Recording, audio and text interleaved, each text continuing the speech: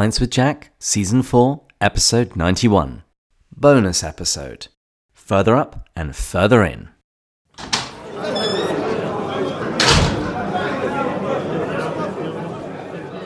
Hey everyone, it's David here.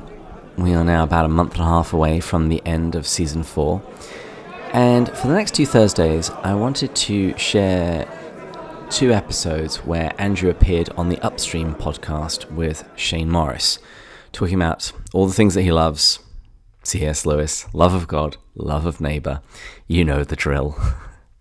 So there'll be an episode today, next Thursday, and in fact, our upcoming Tuesday episodes are also going to be ones hosted by Andrew. He's going to be speaking to some other book collectors about collecting C.S. Lewis first editions, and he's also got an interview with Max McLean from the Fellowship of Performing Arts, also coming up. But today's episode is from Andrew's appearance on the Upstream podcast, and you can find out more about that at colsoncenter.org. That's COLSONCENTER, colsoncenter.org.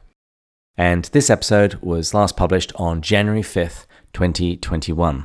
And here's the introduction. Andrew Lazo is a C.S. Lewis scholar known for his expertise in Lewis's Till We Have Faces. Lazo delivers a strong apologetic that Lewis's chief aim was to explain love. Lazo carefully unpacks many of Lewis's books to reveal a push for humanity to love rightly. This love is bound in Christ's call for an ordered love of God and love of man. Enjoy.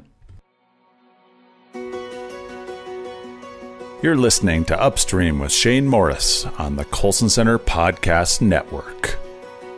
I'm Shane Morris. Welcome to Upstream. One of my favorite episodes so far has been my conversation with Andrew Lazo, an expert on C.S. Lewis, who gave me a tour through this incredible author's work and why it still matters so deeply today. As we start off the year, I wanted to share that conversation with you again. Andrew's enthusiasm for Lewis is obvious, and I hope it infects you as much as it did me. C.S. Lewis wrote that Christianity is an education in itself. And I actually would say much the same about Lewis, the way his corpus of books reintroduces modern people, even half a century later, to the God of the faith once delivered to the saints.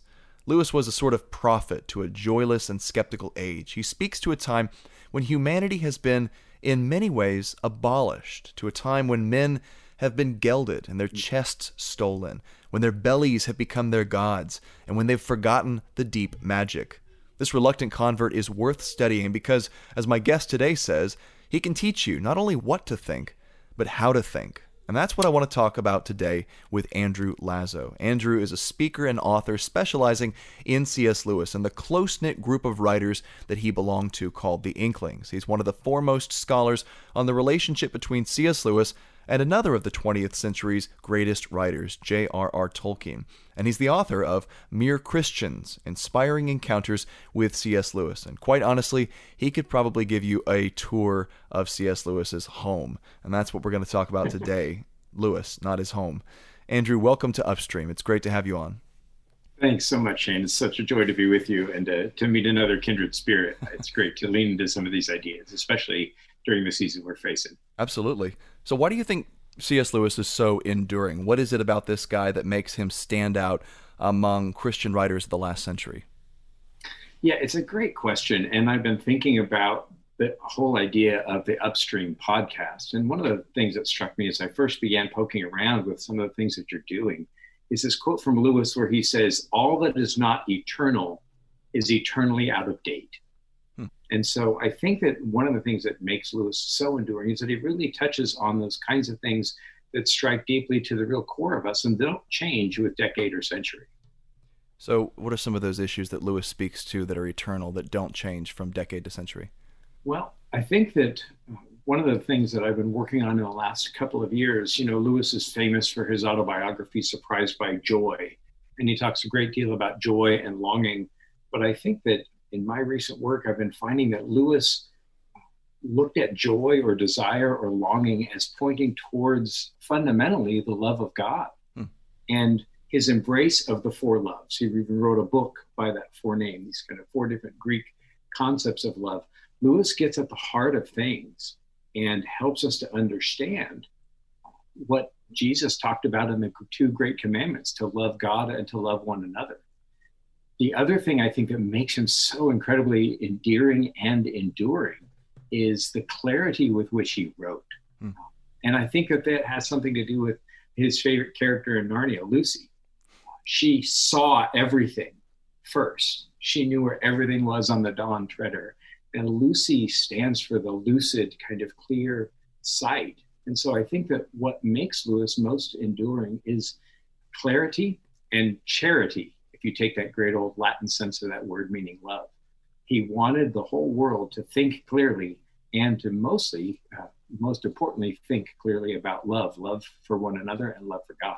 Wait a second. So I've never thought about this. Is there actually a meaning to the names of the four Pevensey children? Is Lucy supposed to be lucid? I thought this podcast was only half an hour, man. We could go a long time. There's no ceiling technically to how long we can go, but we're going to try to keep it to half an hour. But there's just so much you could dive into with Lewis. I mean, it's layer after layer of meaning. And I was going to ask you to get into the whole Michael Ward thesis and all that, but we can't just talk about Narnia as much as I'd like to. We have to talk about the rest of the Lewis corpus. We can. You know, I've spent some time with Lewis's former secretary, Walter Hooper, in his home in Oxford. Oh, and how he's been cool. gracious to invite me over every time. And once he showed me a map that he had on his wall, it was Lewis's map as a child. And it's a map of Italy. And in Italy, there's a town called Narni. And Lewis has underlined the name of this town. And believe it or not, there's a saintly figure from Narnia, Saint Lucy. And so there's the Blessed Lucy of Narnia, and Saint Lucy is the patron saint of eyesight and seeing clearly. So I think Lewis is really up to some things. So much that's not at the surface there. Absolutely. Andrew, you said that in C.S. Lewis you found someone who thought about his atheism more thoroughly than you had thought about your Christianity. What do you mean by that? Well, you know, I came to Lewis in my 20s when I was kind of at the point of saying, I don't know, if there's not more intellectual heft to Christianity, I'm just going to sleep in on Sunday and make up my own rules. And I got to know a wonderful musician, a guitarist named Phil Keggy, who maybe many of your listeners will still remember. Fantastic guy. And we got to walking and talking together in the woods. And he was going through a great phase of reading Lewis and Tolkien, and lent me a couple of books by Lewis. And when I read Surprised by Joy, I saw the progress of his atheism and how carefully he had thought through that process. Years later, I actually discovered the first draft of Surprised by Joy, a book that Lewis wrote about his conversion to theism. And you have to remember that Lewis, for half of his life, was an atheist and an Oxford-trained philosopher. And he really trusted in the role of reason. Peace be to Kierkegaard, but I think that sometimes people make too much of the leap of faith. And one of the great gifts of the Age of the Enlightenment is that I think that it brought to the fore that we can trust the rational process. We can trust our minds. We can trust thinking. And Lewis himself was brought to Christianity, he said, by an almost entirely rational process. Christianity, I think, so often, at least appears to me to people, a disengagement of the mind. And you just have to leap blindly into faith. No, if a mind, like Dorothy Sayers called it the mind of the maker, if a thinking, rational mind created the universe, we do well to think as best as we can about these things. And that's what really Lewis helped me do. He saved my intellectual life at a time when I really needed to learn how to think. He's so much like, I have to make another Narnia reference, he's so much like Professor Kirk in The Lion, the Witch, and the Wardrobe, isn't he? It's like we come to him with this expectation that, well, this is just the way the world is, you know, stuff like this doesn't happen. Men don't rise from the dead. And he goes, what do they teach you in these schools? You know, ask the questions, use logic here. Does it make sense that there's any other explanation for this story we call Christianity? Well, then for the time being, we must assume that it's true. And that was sort of the intellectual process that he underwent himself. And on issue after issue after issue, you see this in Mere Christianity, where he works through Jesus' identity and where he works through the issue of morality itself. And he says that my objection to Christianity was that the world seems so immoral and cruel, but where had I gotten this idea of immorality and cruelty? None of it made any sense. So atheism was too simple. And so I just love that. That's fantastic. And yeah, one of the quotes that's been a guiding light for me, not only in my career as a Lewis scholar, but I spent 10 years teaching high school English. And I would tell my students what Lewis said. He said that for a critical mind, the challenge is more often not to praise or dispraise, but to define and describe. And so often we get into these binaries of good or bad, Democratic or Republican. Lewis would not say good or bad. He would say good, better, best, or bad, worst, worst. And a lot of the conversation, I think, assumes that we know what our definitions are and what we're describing when we speak to one another. Language is slippy and people use it in a slippery way. And the kind of precision towards language that he devoted himself to kind of lends to the fact that you can trust the rational process, but you have to start by defining your terms and knowing what you're talking about. And that's what Professor Kirk does. That trichotomy with Lewis is the same as that trichotomy in your Christianity. With Lucy. and it's threefold, exactly. And I think he teaches us that so often we assume we know what we're saying, but we don't. And he really invests in the importance of language and in defining those concepts. Well, let's look at the books here for a second, because I've been told that they actually fit together, that Lewis's corpus is kind of one big cohesive project. Describe that for me and how you perceive that. Well, I think that it's true. Owen Barfield, let me see if I can get this quote right. Owen Barfield was one of C.S. Lewis's best friends. And he said, what Lewis thought about anything is secretly present in what he wrote about everything. And so it really is this kind of cohesive mind going on. Part of that, Shane, has to do with Lewis's incredible memory. He remembered everything that he ever read. And it's astounding. There are a couple of different accounts from people who knew him. You could pull open a book from his shelf and read him a line, and Lewis could quote you the rest of the page. The rest of the page. And he read all of the classics. And so he's got everything he read in Latin and in Greek and all of this stuff in his head. And he's constantly integrating it. It's interesting to read a letter and then an essay and then a poem and then a book that Lewis wrote all around the same time. And a lot of those same ideas are going on there. And so there really is this cohesion of his mind, partly because his entire library is present and available to him at any moment. And then the fiction and nonfiction fit together, don't they? You can almost read one beside the other. So you're reading one of the fictional works, and then you can find the commentary, for the inspired commentary, if you will, of this Lewis work in a Lewis nonfiction. Give us some examples of that, because I've got like 3 floating around in my head, and I want to see if you have the same ones. Well, I'm sure that you're thinking of where Lewis actually cops to it, right? He admits it. Oh, right. In the preface, in the introduction to That Hideous Strength, he says, this is a modern fairy tale for grown-ups. And he said, what I'm doing in this novel is what I actually was trying to do in Abolition of Man, which is a treatise on education from a couple of years earlier. There are these echoes all over the place. And in fact, in the last dozen years, I've been working really hard on Lewis's last novel called Till We Have Faces. And one of the keys that has kind of unlocked that maddening, mysterious book, Lewis called it far and away my best book, but my great disappointment with my critics. And one of the things that I found in Till We Have Faces is that Lewis quotes every single book that he's ever written, every poem or every idea. And so you have to kind of think of him as this integrative author where there's a cohesion not only to his thinking, but it comes out in his books. Well, okay, so this brings up the landmine, because for me, honestly, I don't get Till We Have Faces. I did not enjoy it at all. So I don't think I'm a true Lewis aficionado. I think I've missed the bus on here. At least that's what everyone tells me. No, you're on the bus. What is he doing there? Well, once again, I'm on the bus, but I'm still in purgatory. I'm still somewhere in Ghostland. I haven't gotten far enough up and in yet. So tell me, what is it about Till We Have Faces? What is he doing there? It's a great question, but actually your reaction is spot on. And I think that in my experience traveling around the country and in fact in the UK as well, and writing and speaking on Lewis, and I've got some YouTube stuff on that, and I actually read Till We Have Faces aloud on Facebook Live every week and explain it on Saturdays. So there's some stuff that I've done about that, just to kind of unpack that mystery. And what people, I've found, myself included, have as kind of Till We Have Faces whiplash, right? We read a lot of Lewis, we come to this novel, and we're totally confused. We're like, what was that just flew over my head? Right. He was hiding a mystery, kind of like he was hiding the mystery of the planets in the Chronicles of Narnia, according to Michael Ward's fantastic theory, which I totally believe in. And if Lewis's overarching underlying theme of everything was love, and I believe it was, and this is far and away my best book, that book is about love. And people missed it. So 5 years later, he wrote The Four Loves.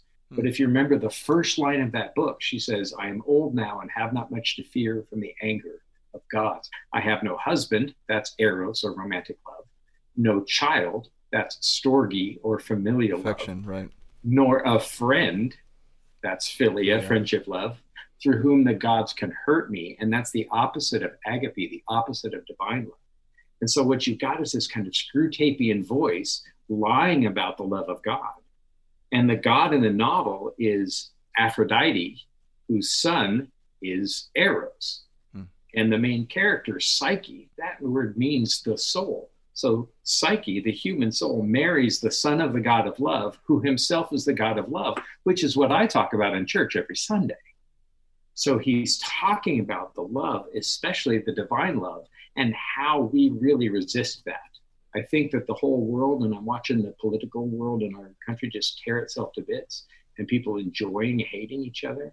I think that some of that is just the devil really working as hard as he can to keep us from those two great commandments, loving God and loving each other, and the great realization of God's incredible deep love for us, which gets back, of course, to Aslan. Aslan embodies that image of love. And so that novel is actually about love. And if you read through it looking for the Four Loves, you'll find it there. So I don't want to spend the whole time on this, but let me give you my perception of it, and then you can answer that as someone who's just steeped in Lewis and in this particular book for years now. So when I read Till We Have Faces, I found almost a contradiction there to the description of God that I find in Lewis's other stuff, because Lewis has this theme that God is, he's everywhere, he's immanent, he's undeniable, and he's kind of chasing us down, and you have to work hard to deny him, right? You have to work hard to hide from him. So you have to sit there and kind of pace in purgatory and self-delusion, and you're actually becoming less real every moment you do that. You have to stop your ears and bend over like Uncle Andrew while Aslan is talking to you, and all you'll hear is roarings and growlings. You have to be like the dwarves in the stable, where Aslan's like, look at this, this beautiful world around you, and all the Narnians are like, you're in paradise. What can you not understand? And they're still thinking they're in this smelly stable. So their hell, their self-delusion is in their own heads. They're the ones that are deluding themselves. Until We Have Faces, perhaps because it's told from Orwell's perspective, it seems like to me the God there, and he's co-opting a pagan myth, the God there, he's so coy. He refuses to reveal himself, even to his lover, to the point where he's saying, you're not allowed to see my face. And then Orwell convinces her, to Psyche, to bring the lamp in and look at his face, and then he flees, and then she has to find him again. So it's like, this God is, it seems like he's the opposite in so many ways of the God I meet elsewhere in Lewis. What do you think about that? Yeah, well, I think that what happens, I think a little bit with that, is we fall for Orwell, who is, if you kind of read her as Screwtape. We feel sorry for her, too. Yeah, and she wants you to. She feels incredible self-pity. But on the first page of book 2, which is the last chapters of the novel, there's this really key quote. And she says, you know what? Not many days have passed since I wrote the words no answer. I should unroll my scroll again. It's this book-length complaint against the gods, where she kind of shows how the gods are so cruel. She says, I should unroll my scroll again. I should start from the beginning, but there's no time because I'm so old. To leave it thus would be to die perjured. Well, to commit perjury means to give false testimony. And what she's doing is, it's kind of a courtroom, and she's asking people to judge between gods and men. And what actually happens once you see what Orwell has been doing, the gods, the god of love, and her son, the god of love, have actually been trying to love her through everything they can for the whole novel. And she's been hard-hearted. And it's just like what you're referring to, the Great Divorce. The people who won't be taken in, like the dwarves. Lewis said that there are two kinds of people, those who say to God, thy will be done, and those to whom God says, thy will be done. Right. In Problem of Pain, Lewis says that the gates of hell are locked, but from the inside. And so Orwell finally realizes she's been lying to herself, and the gods really love her, and that she could possibly love them back, and that even the thought of loving the gods overwhelms her, and she bows in worship and she dies. But she dies in relationship with the god of love. And so Lewis is doing this kind of profoundly mythological flipping upside down so that we can puzzle it out and flip it right side up, which is what he does in Screwtape and Narnia and everywhere else. Maybe I just need to reread it. It's time. Well, let's move on to something else here. What's the most important Lewis work for our generation? Because it seems like there's applicable stuff in every single one of his books. But if you could tell our generation, caught up in our issues, to read one Lewis book and thoroughly digest it, what would it be? Oh my gosh. Because I think The Four Loves is a really good candidate, but what do you think? Yeah. Well, properly understood, I think that Till We Have Faces, I think he writes Four Loves because people didn't understand what he was doing in Till We Have Faces. And so I think that that by far is the most profound. Four Loves for me was one of the most important books I've ever read as an adult because it showed me about relationship. I think that in some ways it depends on where you are. Right. Lewis says what you see depends a great deal on where you stand. It also depends a great deal on what sort of person you are. And so when people ask me, hey, what should I read? I often will ask them, well, what are you in the mood for? What are your concerns? What are you looking for? One of the most timely things just in our day and age is this wonderful essay in The Weight of Glory. He wrote a little essay called Learning in Wartime. And he's talking to Oxford University students about why we should pursue a humane education when the war is going on. And you could substitute COVID for wartime. And he says that one of the great enemies of our age is excitement. He says, excitement, the tendency to think and feel about COVID or about politics or about whatever else when we had intended to think about our work. The best defense is that this, as in everything else, these things have not really raised up a new enemy, but only aggravated an old one. Listen to this. There are always plenty of rivals to our work. We are always falling in love or quarreling, looking for jobs or fearing to lose them, getting ill and recovering following public affairs. If we let ourselves, we shall always be waiting for some distraction or other to end before we can really get down to our work. The only people who achieve much are those who want knowledge so badly that they seek it while conditions are still unfavorable. Favorable conditions never come. It's never the right time. I remember that particular essay, and the way he opens it up, it was so compelling. It's like, well, you're here wondering why the heck you're studying this stuff in the middle of a war. It seems like, the most important thing to do right now would be fighting the enemy. But you're here doing something equally vital, which is learning what we're fighting for, what it is we're trying to preserve. I mean, that was just, wow. By the end of it, I was so thoroughly convinced, because it's at the beginning, the objection seems super plausible, but by the end, you're like, no, learn, preserve the heritage of civilization.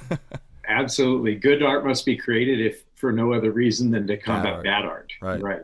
Another essay that really has been speaking to the time, and Gospel Coalition, I think, has published about it, is on living in an atomic age. And he talks about the fear of the atomic bomb and what we should do with those fears and how we should approach things. I don't know, maybe most timely, always timely, is the Screwtape Letters, because he deals with a bunch of different issues, but he also deals with how to deliberately change that perception and take the self and put it second. And that's his definition of love, is to go out of oneself towards someone else. So to humble the self and to turn toward the other in a variety of ways. This is what Lewis defines as love, but it's everywhere. So I would have your listeners try a few different Lewis books. Go to Barnes & Noble, pick out a few, read the first couple of pages. I think Lewis gives us permission. He said he'd never read more than a page and a half of a book he didn't enjoy. And so if you don't enjoy it, man, there's not nearly enough time. And if you can't get into Lewis, pick up Tolkien and you'll be well on your way. Well, let's talk about Lewis and Tolkien and their formative friendship there. I mean, I can never really forgive Tolkien for what he says about the Chronicles of Narnia, because he was kind of a mythical snob, but how was that friendship vital? I mean, you talk in one particular YouTube video about how Lewis midwifed the Lord of the Rings into existence. And then, of course, Tolkien was largely responsible for Lewis's own conversion. Walk us through that friendship and then help us understand how good friendship can bring forth great things into the world. Yeah, that to me is one of the most vital topics that really speaks to our age, because I think friendship is undervalued. A lot of times in our culture, same-sex friendship is sexualized, but the idea of friendship as a main course in the Feast of Love is really undervalued. And reading the chapter on friendship, The Four Loves, I think is a vital kind of eye-opener. Lewis says that friends stand shoulder to shoulder next to each other, looking at the same thing the same way. And that doesn't really matter whether you're talking about NASCAR or quilting or books or whatever, history or shark's teeth or whatever it is. If you find somebody that loves the same, yeah. You know me well now. Yeah, that's you did your research. I did. When we find somebody who loves the things that are deepest to us and they love them the same way, man, we're going to go away from the crowd, not to be rude, but just because we don't want to be rude to the crowd. And Lewis and Tolkien, their friendship didn't start out auspiciously. Lewis comes home from a faculty meeting in 1926 and wrote in his diary that Tolkien only needed a smack or so to set him right. Later calls him one of the second rank of friends, but they became really great friends around mythology. They read Norse myths together. They had a passion for writing together. And they soon realized that the things that they cared most about, even though Lewis was an atheist and Tolkien was a Catholic, myth really brought them together. And Tolkien really kind of helped Lewis see that all myth belongs to God. And that Lewis's favorite myths were in some ways precursor to Christianity, which taken as a myth, not meaning a lie, really kind of opened Lewis's eyes. And so Lewis returned the favor by reading every single page of The Lord of the Rings in manuscript. And that's not just the 1,000 published pages. There were 12 volumes of false starts. I've got them on my bookshelf. And Lewis heard every single word. And Tolkien said that if it weren't for Lewis's constant encouragement, The Lord of the Rings wouldn't have been started, finished, or brought to publication. So many writers need a Lewis in their lives, because I suffer from the same problem that Tolkien did, which I wish I suffered from some of his virtues, but I suffer from the same problem of not being able to finish anything. I just start stuff.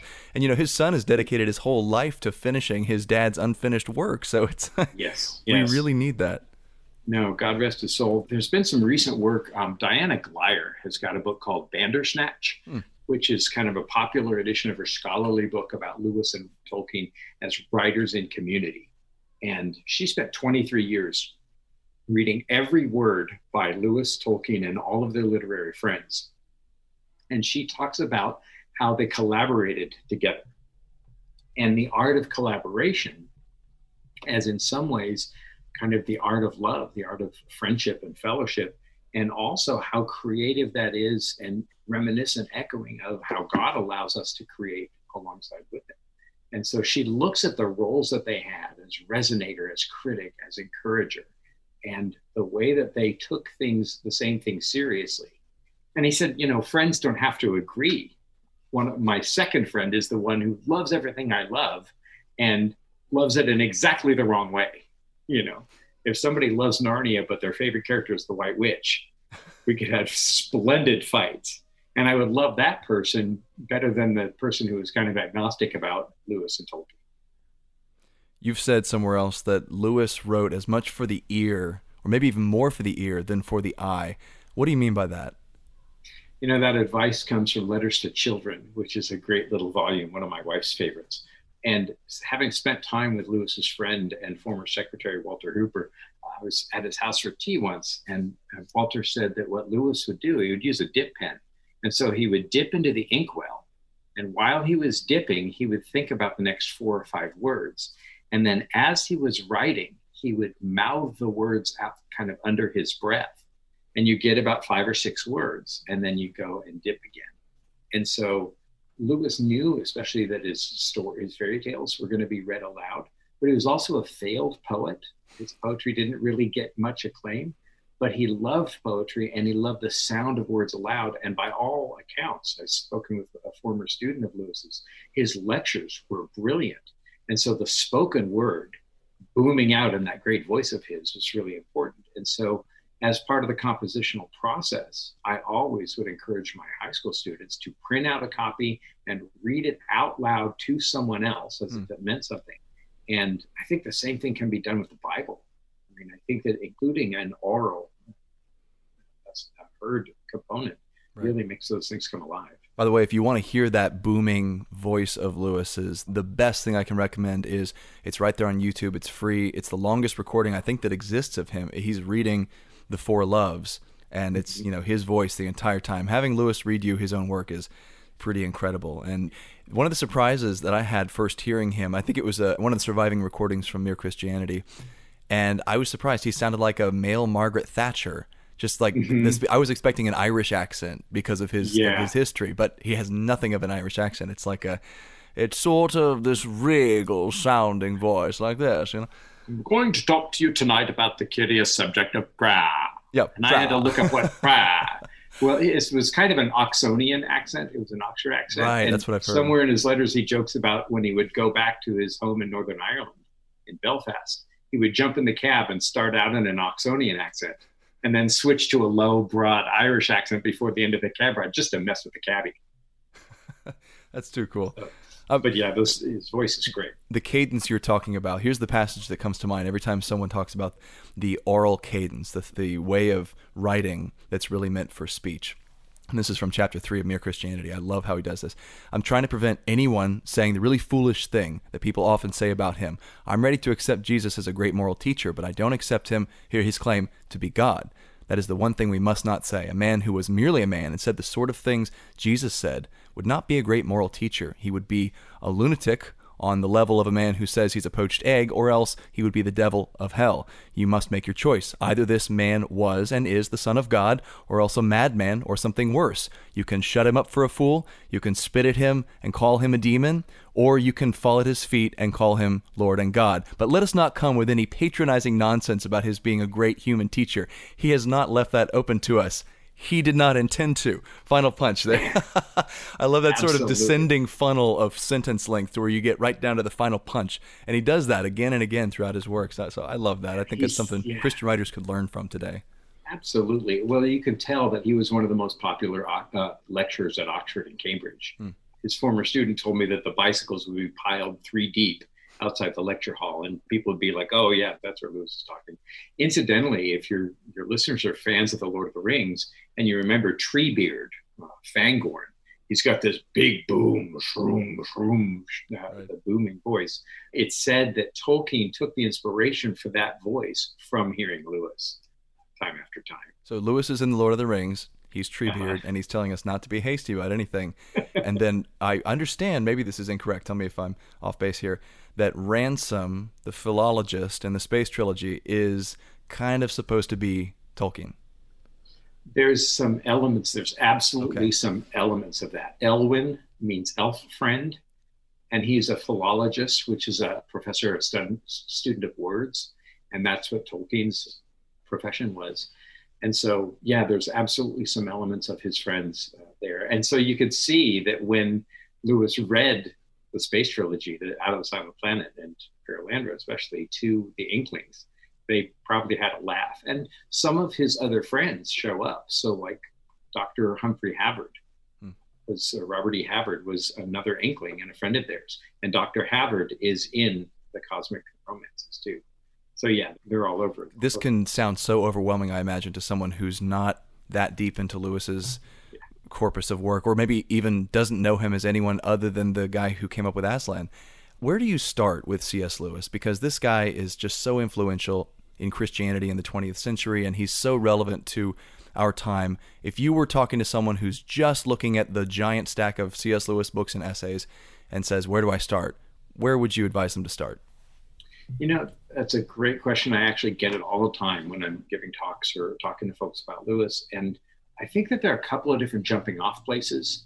The advice I gave earlier, read a couple of pages, and if it doesn't grab you right away, just go ahead and give yourself permission not to finish it. I got too many books that I should read on my stack.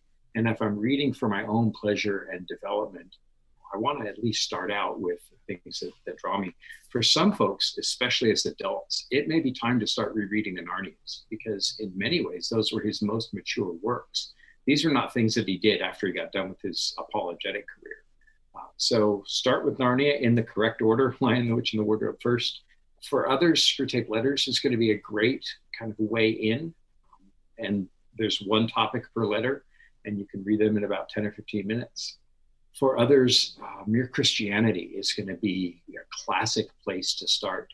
When it comes to Mere Christianity, because these were radio broadcasts originally, what I always advise people is that they read it slowly, out loud, maybe to someone else, and they stop after a chapter and think about and talk about what they read. I learned how to think from reading and trying to understand Mere Christianity. Because when I read it really fast and in great gobbets, 5 pages in, he says, and thirdly, I have no idea where 1 and 2 were. Let me go back and find them. And that's what I did, and that taught me how to think. So The Great Divorce is another place. In fact, in my book, Mere Christians, Chuck Colson graciously allowed us to use his account about Lewis in there. People kind of get into Lewis in all kinds of ways. What I would do is give them a try. Perhaps the most fetching, though, it's a long way around to a short question. His collected letters, or even his single volume of letters, is a really great kind of roomy place to just open it anywhere and read. Lewis, after the popularity of Screwtape Letters, answered every single letter he ever received, which is about 50,000 letters in his time. I can't even get to my inbox on my email. But he considered it his Christian duty and had kind of a discipleship, spiritual mentor relationship with a lot of people. And so there are a few different volumes of his letters, letters to an American lady, letters to children, but just the one volume of letters, and just kind of open it anywhere. And because he was writing so many letters, his advice was terse, it was short, it was really impactful, full of good humor, generosity, humility, and great wit. And so that's often a good place to start. Amazing. My guest today has been Andrew Lazo, author, speaker, and all-around C.S. Lewis expert. We've been talking about Jack himself, why he has such an enduring appeal, and why he's worth reading more than ever today. Andrew, thanks so much for joining me today on Upstream. It's been a really rich conversation. What a joy, Shane. Thank you so much.